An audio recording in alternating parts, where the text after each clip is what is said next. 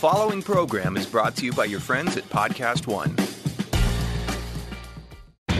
Lowe's knows you'll do spring right by saving on everything you need to get your garden growing. We do it right, too, with incredible deals to help you save during our Spring Black Friday sale, like Bonnie vegetable and herb plants, 4 for $10. And for a clean-looking landscape, pick up 5 bags of Scott's mulch for just $10. Whatever's on your spring to-do list, hurry in and save during our Spring Black Friday sale. Do it right for less. Start with Lowe's. Offers valid through 4/17, not valid on Alaska or Hawaii. Bonnie offer valid on 19-ounce pots. See store for details, U.S. only. Hey, everybody, before we get going, could you please do the Forbes podcast a huge favor by filling out a less than 5-minute survey? Just go to podcastone.com/mysurvey or go to podcastone.com and click on the survey banner. It's completely anonymous, and your responses will help us align appropriate advertisers with you, our listeners, so that we can be talking about things that are relevant to you. If you filled out a survey in the past, we thank you, but we still need you to do it again. Your efforts will help us stay free to download with minimal ads. Podcastone.com and click on the survey banner. Thank you for taking a few minutes to fill out the survey. I would say I'm personally somewhat uneasy with personal wealth. So I just my strategy is to just not think about it a lot. So. Well, if you want to like unload some, just I will help you with your burden if you want. Everyone in the room will has their hands up. Right. Yeah, I got to tell listeners you did arrive here in a helicopter in front of Forbes, so I think it might be getting into your head. It's not true. Not true. Hey everybody, welcome to the Forbes interview. I'm your host, Steve Bertoni. On this show, we do in-depth interviews with entrepreneurs, billionaires, and influencers. And support for Forbes interview comes from our friends at Rocket Mortgage by Quicken Loans. You're confident when it comes to your work and life. Rocket Mortgage gives you that same confidence when it comes to refinancing your existing mortgage or buying a home. It lets you understand all the details so you can be confident that you're getting the right mortgage for you. Go to rocketmortgage.com/Forbes. Hey everybody, welcome to the show. Great episode. Today we have Tobi Lütke, who is the CEO and founder of Shopify, which is a $16 billion e-commerce software company. Tobi, thanks for joining us. Thanks so much for having me. So really quick, Shopify is a name and a business everyone knows, but give me the quick kind of rundown, really short, of what do you guys do? So we have about 600,000 merchants on the platform. We don't sell the products directly, but we help our customers, and we help the merchants who do sell those products. We are best known for people building online stores, but our customers also sell on Amazon and through different channels. And it's a pretty big mix of different businesses. So you're kind of like the digital backbone that helps entrepreneurs sell on the internet. Yeah, I think that's fair to say. Almost all orders flow into Shopify stores at some point. And if you bought something online and it wasn't on Amazon and you liked the experience, it definitely was a Shopify store. So if I'm making like wooden chairs, amazing wooden chairs, by the way, I sign up for Shopify. What does Shopify do for me? Yeah, you're going to tell us about those wooden chairs. You upload some pictures. You're going to get a beautiful website which you can design and change. And if someone finds it or you place advertising or something like this, then people can put in their credit card and purchase it. And when you mail it out, we help you make a truck show up if that's what you want us to do, to pick it up.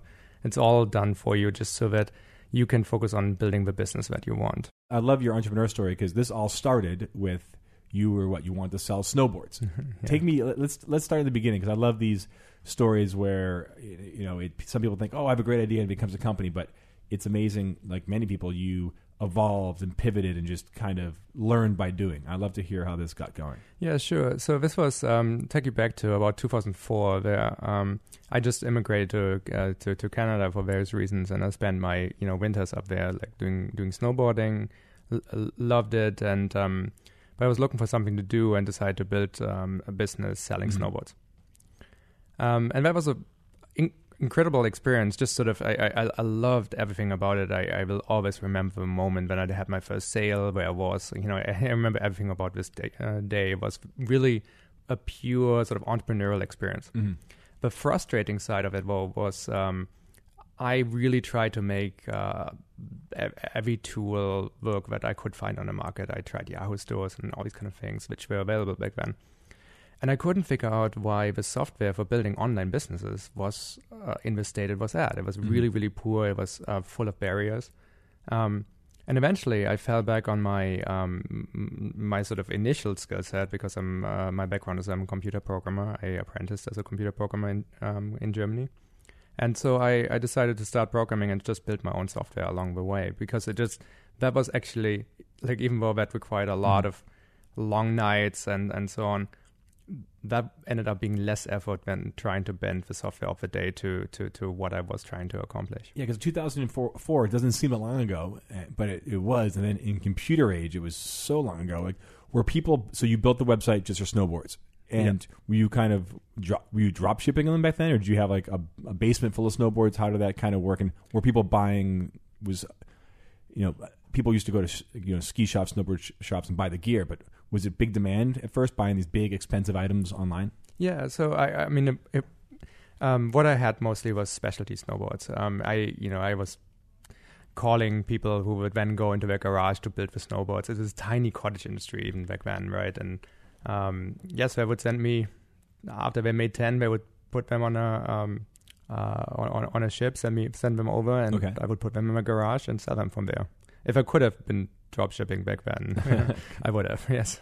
And so give me a few things that were frustrating to you, and what did you actually build to solve that problem for yourself? Yeah, so initially, even just getting started, so if you wanted to use the software, you had to call a salesperson, you then got a demo, you essentially had to commit before you could even see the software, and just this process was already full of friction. Getting a payment gateway, I actually ended up having to post a $20,000 bond with a bank just because I didn't have a credit history for them to allow me to get a payment processing system and so on. So in the end, I ended up opening half a year later than I initially thought. And even in those cases, I had a vision for how I wanted to talk about the product. So vision might even be too big a term. I really just, to me, snowboarding is an experience. I look at a board, I figure out what is it good for, and then I do that thing with the board. And what I wanted to say on my website is we were trying these things on the hill, and we would then describe the way our day went, and just sort of just taking people to with us on a journey to where this product really should, like where this board should go. And so just trying to customize these systems to just even look good the way we wanted was impossible, and so on. And all these things we changed. So if you go today and sign up for Shopify, it costs $29 a month, and you're gonna get a payment gateway. You're gonna no $20,000 bonds needed. No bonds needed. In fact, it's just what the last 12 years, what we've really done is, I think, just take every one of these sort of brick walls that people run into and just try to flatten it right down, just so that more and more people can participate. And I think that's been the success of the company. And so you got all these tools going for your snowboard company. When did you realize, you know what, we shouldn't be in the snowboard business, we should be in the software business? Well, pretty much once it started getting warm outside. It turns out people just stop buying snowboards once spring comes around, and I didn't know it got warm in Canada. I thought it was always snowy. Luckily, it does. After a while, I didn't quite believe it anymore either, but it became warm outside, and we had this conversation: should we sell skateboards in the summer or surfboards, or maybe should we double click on what we just learned about how hard it was to start online businesses? Yeah, that's the ski shop way. They sell skis and snowboards in the winter, and then in the summer they sell bikes and lawn furniture. It's perfect. Yeah, exactly. But how did you change your business and your plan going from, okay, we're selling physical boards to, which is consumer, to actually we need to go now and sell soft. You went from basically a B2C company to a B2B company in a way. Yeah. How did you kind of pivot that, and how did you first find your first customers to start selling the software? Yeah, so what happened is, I'm not going to make it too technical, but we used a really, I was the only programmer. I used this really interesting programming language called Ruby on Rails. I was the first one to use it. I knew the person who came up with it from a couple of things we did before together.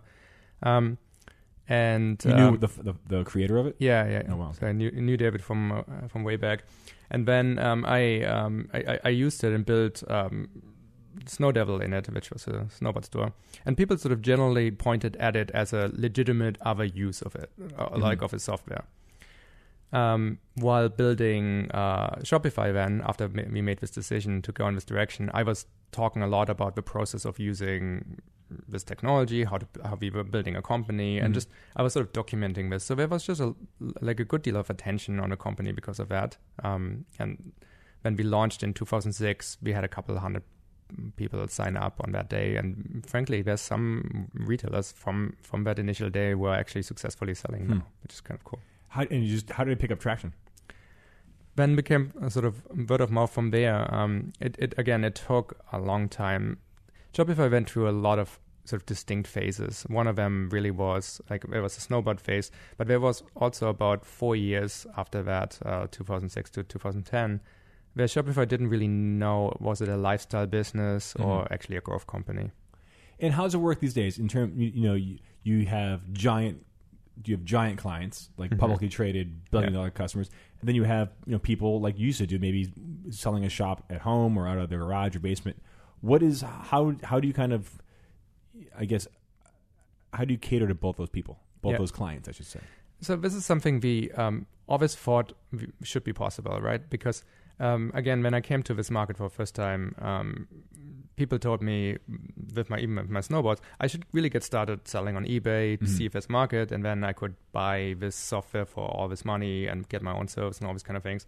And then if all that works and I get over a couple $1 million of business, I talk to AIG, or it just sort of, to me, that always seemed like asking someone to just, rebuild their house every single time you want to make a change. And that didn't seem like a good idea. I personally love the really supporting the entrepreneurial process. I think this is really, to me, what I'm most sort of excited about what Shopify can do.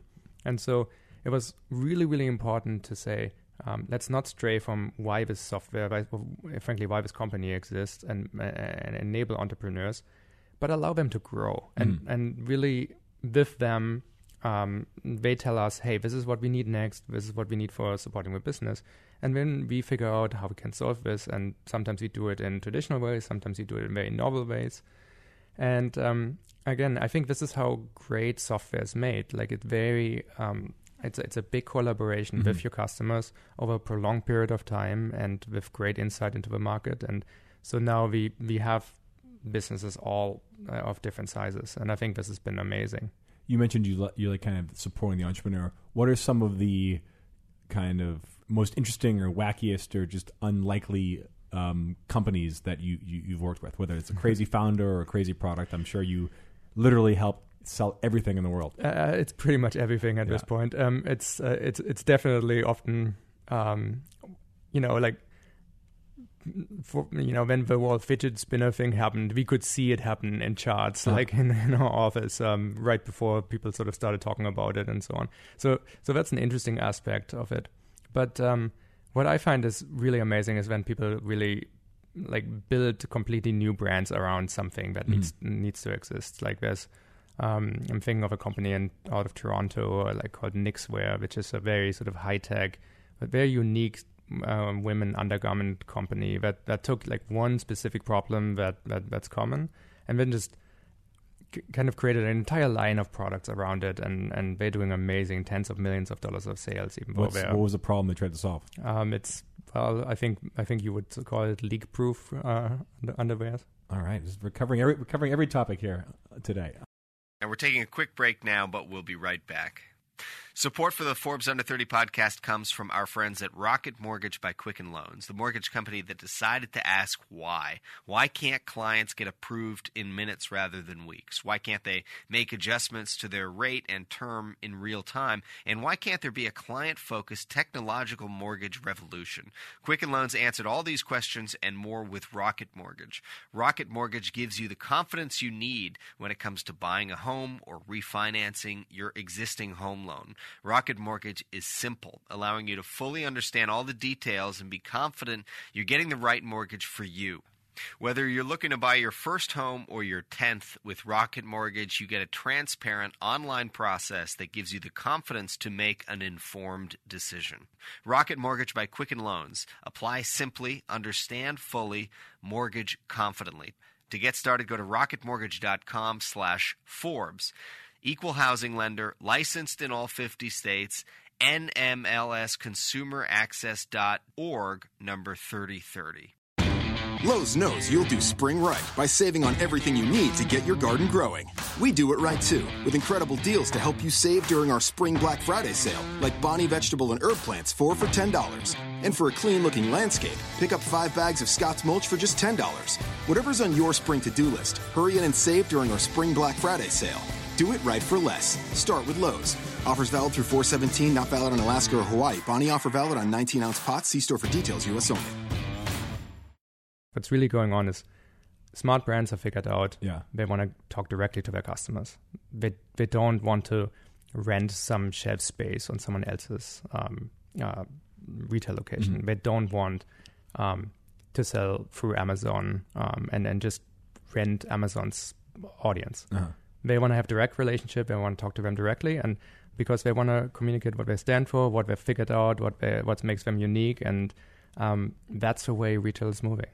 So in many ways, you guys are really democratizing retail and commerce. Just as 20 years ago, if you wanted to reach an audience just in media, you needed to either own a station or own a printing press or a newspaper, and suddenly social media or even blogs came out, and anyone could reach anybody. It seems like this way, you don't need a store, you don't need a factory. All you need is basically an idea and a product, and you can hit the world, right? And not all of this is true. And then what's really important to realize is e-commerce is, so it took about 25 years now. It's about how old it is, right? And it is now a $1.9 trillion market. It's big.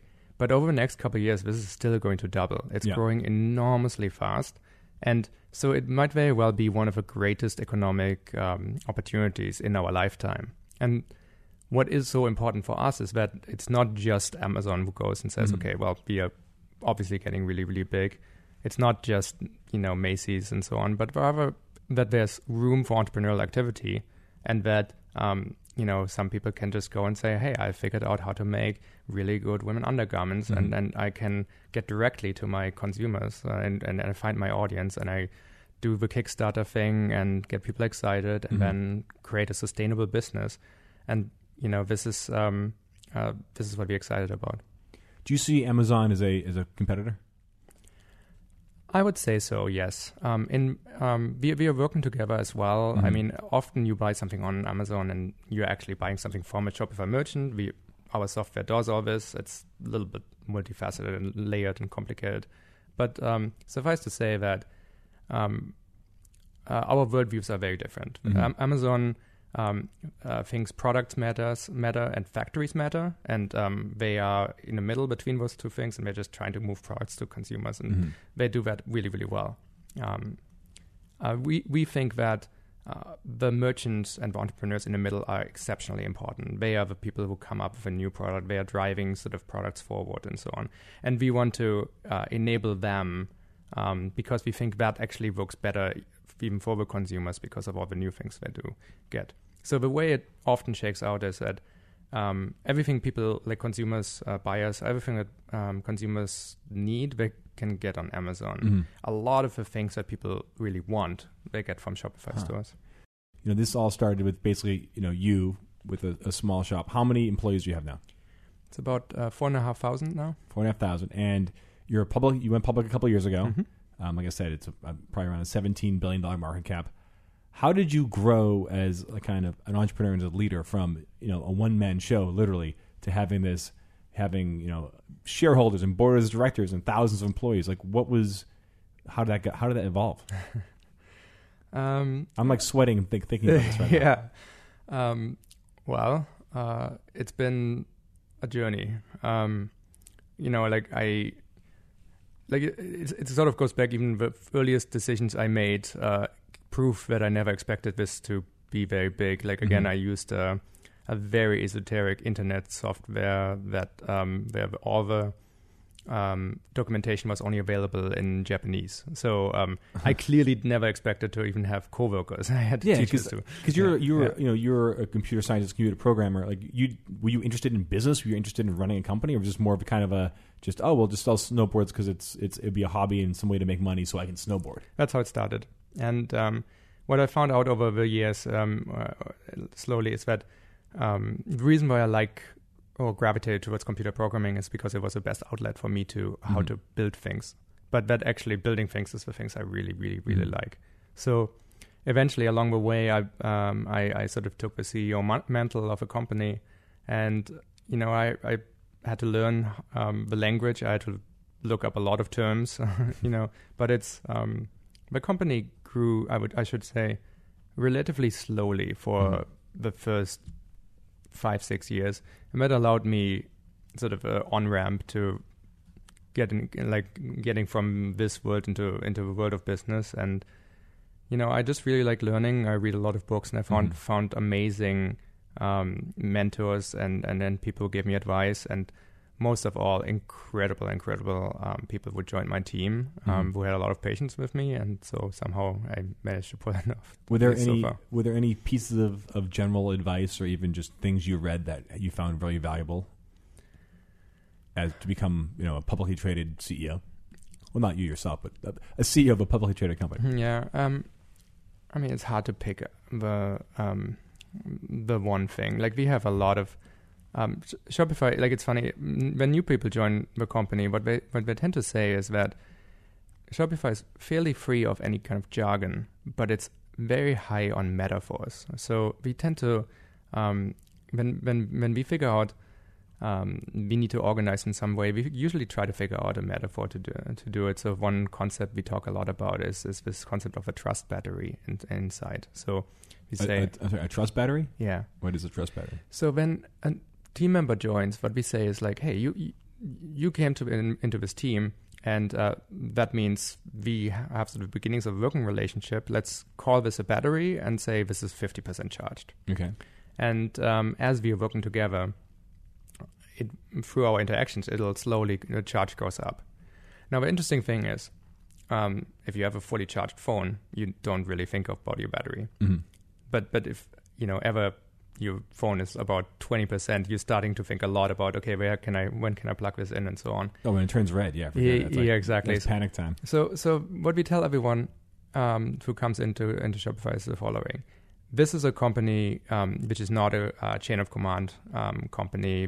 We afford people an enormous amount of sort of possibility and white space, and we are okay with some ambiguity. And let's say, hey, you come in, you're going to figure out how to take over this area, and then through interactions and as this trust battery charges, and we talk quite a lot about this. Sort of in one-on-ones, it comes up and saying, hey, here's the things you do that really charge a battery, and here's the things that you do that lead to you losing a little bit of a charge. And eventually, once it gets to 80-90%, we just say, okay, you got this. And now we don't need to verify everything anymore. And we've learned that if you build a company sort of on this fundamental idea of trust, and give people this path to earn trust of their teammates and so on, that you can do a lot with a little, and you can really build a company that moves very fast. So I assume like a lot of features and new things of the company have been kind of bubbling up from the ground, opposed to like big ideas and plans. Is the people that work there have the freedom to be like, hey, I have an idea, I have a feature, we can make this better from from different angles. Absolutely. So it's a very much a groundswell kind of company, and we talk a lot with our merchants. As I said, this has been from day one, and it's still true today. And so we kind of have just a very clear idea about what the future of retail looks like, and then we are building the software to power it.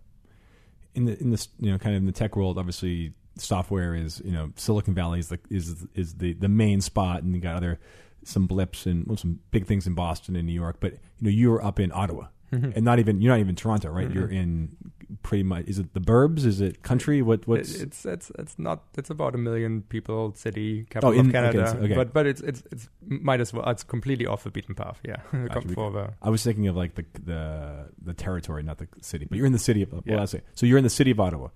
Why did you choose that location, and what is the advantages and disadvantages of being away from a lot of the software action? It's a fascinating discussion.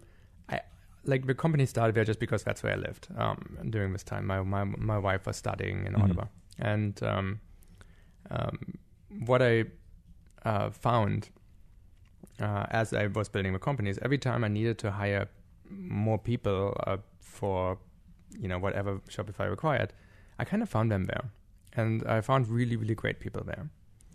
And so I had lots of opportunities. I had a fantastic venture capitalist give me term sheets for investment, and they were conditional on moving a company to Silicon Valley, because especially back then, everyone thought you couldn't possibly be doing anything interesting in tech unless you are in Silicon Valley, and I always thought that was a silly idea. And so I decided not to do it. I decided to stay, and I did a lot of analysis on what made great companies in the past, and what I found is that yes, while Silicon Valley and Boston and New York produce more very successful companies, the way it usually happens is what you have to do is you have to become undisputably the best place to work for some geographical region. And I just thought this was much more plausible, especially given the resources I had back then, to do this in Ottawa, and we have offices in Toronto and Montreal, and it's generally sort of Waterloo as well. So generally sort of this time zone of Canada. And that's what we did. That's what we tried, and it worked really, really well. And there are fascinating differences between building a company in a sort of primary location versus a secondary location. For one, I'm saying like what? Yeah, so I think the core difference is how long you get to spend with people. Right. So if we hire someone in Shopify, our expectation is we are probably going to still work together in 5 years, or maybe probably 10 years. That alone completely changes the value dynamic of what we should, how much we should invest into the people who are joining our teams. And so the vast majority of the people we hire are not industry experts, are not people who have been there, done that. But rather people of really high future potential. Our entire hiring system is built around finding people of future high potential. And because afterwards we have a big coaching staff and talent acceleration, because we can say, hey, we think you're going to be really, really good, so let's get you there much faster. And that works for them really well. That works for us very well. Creates a lot of loyalty. And this is, I think, how you build deep area expertise that you can then use to build a company like this. Are most of the employees, are they from Canada? Do you find? It's about, I would say 60-70% are Canadians. People are joining us from all over the world now, and there's always been a good deal of Americans. It's good to get a little bit of American sort of feistiness into the company, because you can get pretty far with Canadians, but after a while you need some Americans too if you want to win a market. How does that work? Americans have a little more edge in general, a little aggressive? I think a better sense for what might be possible is, I think, the way I would describe it. Interesting. Is there has there been like an emerging tech scene in Ottawa, or is Shopify throwing off its own ecosystem and other people starting things or people moving there, or was there always a kind of tradition there? Yeah, it's interesting. So I don't want to make this for Audible podcast, but it definitely was. There was a lot going on during the .com time. Nortel Networks was there, and a bunch of others. Lots of BlackBerry's engineering. So as time went on, we found lots of pockets of engineers and so on, and startups. It's actually all of Canada is thriving in this kind of way. There's an enormous renaissance of startups, lots and lots of great companies all over the place. So Canada is doing really well in tech, and Shopify is a little bit ahead, probably because our market was bigger and we got started a little bit before most, and there'll be lots of other good companies coming from there. Yeah, what was the thought process when you decided to IPO? What was that? What kind of led you to be, say like, hey, we're going to go public, and what was that process like? What was the biggest surprise? Biggest surprise. like the biggest surprise actually was, and this is probably unique to a Canadian company or secondary market company, the biggest surprise was it gave us an incredible amount of self-confidence. Because building the company, especially remotely, we always felt it was better most days. Like most days we got a slight better, definitely more days when we got worse. And so you understand the company is getting better, but do you know how does this compare to anyone? There's no World Cup for companies to go to figure out how good are you compared to everyone. It's hard to find comps if you're private. Yeah, especially in private companies. Fundraising you can't use because you never know what the terms are. Yeah. And so we decided to go public, partly because it went actually back to the trust battery. We kind of figured, hey, we know where the next couple of years of growth comes from, but all our private investors are already 100% charged, trusting the company. They know exactly how we perform, how we work. Let's go public now while we are still small. There's not a lot of companies which were deciding to do this, and we like, for various reasons, to do the opposite of what everyone else does in the tech industry. And so we went out as a pretty small company. We figured some portfolio managers would buy Shopify and take a bet on us, and we were pretty certain that they would be well rewarded for that and build a trust battery with public market investors. But yeah, after we became public, we got one of those check-ins on an absolute scale. Everyone, even our employees, suddenly realized this thing we have been working on is not just cool for us, but actually this is actually meaningful. Yeah. And I think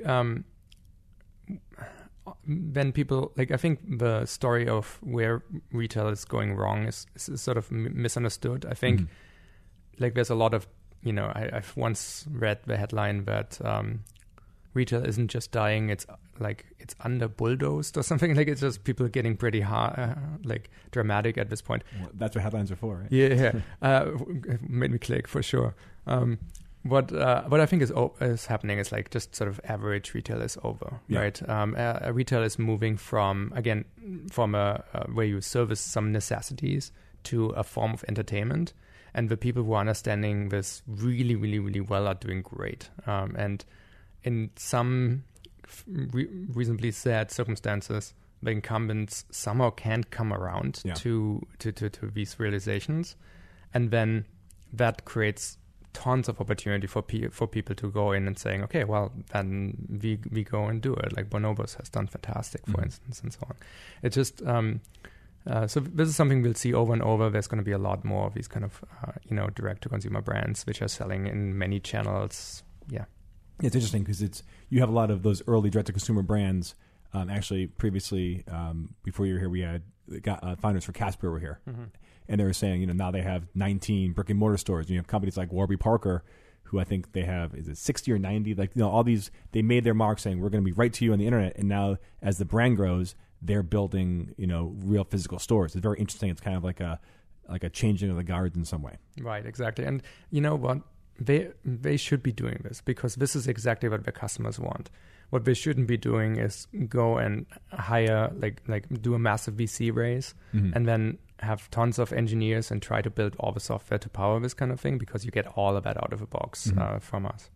It's interesting because you work with so many different entrepreneurs and companies. Is there does Shopify have an investment arm? Do you have an angel arm? How does you have the pulse and everything, and I'm sure you see things. Are there ways that you're making bets either personally or as a company? Well, so we don't, and the thinking behind it is that we don't feel like we should be in the business of picking winners in these markets. So we haven't done anything there so far. But yeah, you could run if you would do these kind of things, you could run a pretty successful VC of a data VC. Yeah, I bet. What give me before we? I mean, thanks for all the time here. What give me a couple bold predictions about e-commerce retail that we're going to see in the next, let's say, 5 years. I think the boldest prediction of all is the success of it is going to be in the size of the industry, and this is going to be it goes from 1.9 to 4 billion. Sorry, it goes from 1.9 to $4 trillion in size in the next couple of years, which is just this is not going to happen again so soon in any kind of different space. So it's a great economic opportunity. It is available to many, many, many more people than almost these opportunities usually are. Like, again, we've seen a massive sort of tech startup renaissance in the last 15 years, where we talked about you have a laptop, you can go to a coffee shop, you get some other people, you do a tech startup. It's all true, but you kind of had to be able to program computers. Yeah. Like, so we made it pretty cheap for people who had very specific skills. Retail, everyone knows how to make something better. Innovation is not something that people do in lab coats, talking about eureka moments. It's something that people say, hey, there's something that I would buy if it exists, and it doesn't, so I'm going to make it. And I think that in combination with just a customer-focused, experiential retailing, creating experiences around this, pop-up stores all over the place, flex spaces, and just fantastic software that can allow business that started 2 years ago to now sit there and sell across 5 different channels, online, offline, on Amazon, on farmers markets, on eBay, whatnot, on Instagram especially. Deal with all these complexities without actually having to do much. It's just clicking a couple of buttons. I think that's really powerful, and it's just going to change things. Speaking of innovation, can we improve upon the cardboard boxes? I would love that. Yes. We need better ways to wrap things. We need better things to ship things, and then we need much better ways to deliver things. There you go, Tobi. Everyone listening, Tobi has gave a great market opportunity. So get their brains going. I spend all week paying my e-commerce bills, and I spend all weekend breaking down the cardboard boxes. It's horrible. It's horrible. Well, this was great. We touched a lot of points. I want to thank Shopify's founder and CEO, Tobi Lütke. Thank you for joining us. Thanks so much for having me. That's it for this episode of the Forbes Interview. I'm Steve Bertoni. Thanks for listening. If you want to get in touch with a question or comment, please reach us at interview@podcastone.com. Lowe's knows you'll do spring right by saving on what you need to get your garden growing. We do it right, too, with incredible deals during our Spring Black Friday sale, like 19-ounce Bonnie vegetable and herb plants, 4 for $10. And pick up 5 bags of Scott's Mulch in store only for just $10. Whatever's on your list, hurry in and save during our Spring Black Friday sale. Do it right for less. Start with Lowe's. Offers valid through 4/17 while supplies last. Not valid in Alaska or Hawaii. Scott's offer valid in store only. See store for details. U.S. only. At the border, I'm Ed Donahue with an AP News Minute. At the roundtable discussion today in San Antonio, Texas, President Trump heard something he said he never heard before about life along the border. Many people are dying, and the danger of living here, unless you know exactly what you're doing, is tremendous. This is Texas Lieutenant Governor Dan Patrick. Where are the people in Washington to stand up for these children, these women, these senior citizens? Where are they? Bring them down. Mr. President, let the Democrats come down to Brooks County. Let them come to any of these ranches. Let them see these bodies. Let them see the skeletons. We have the photographs. Attorney General William Barr says he thinks spying did occur on Donald Trump's presidential campaign, suggesting the origins of the Russia investigation may have been mishandled. Scientists released the first image ever made of a black hole, revealing a fiery ring of gravity-twisted light swirling around the edge of the abyss. One scientist said science fiction has become science fact. I'm Ed Donahue.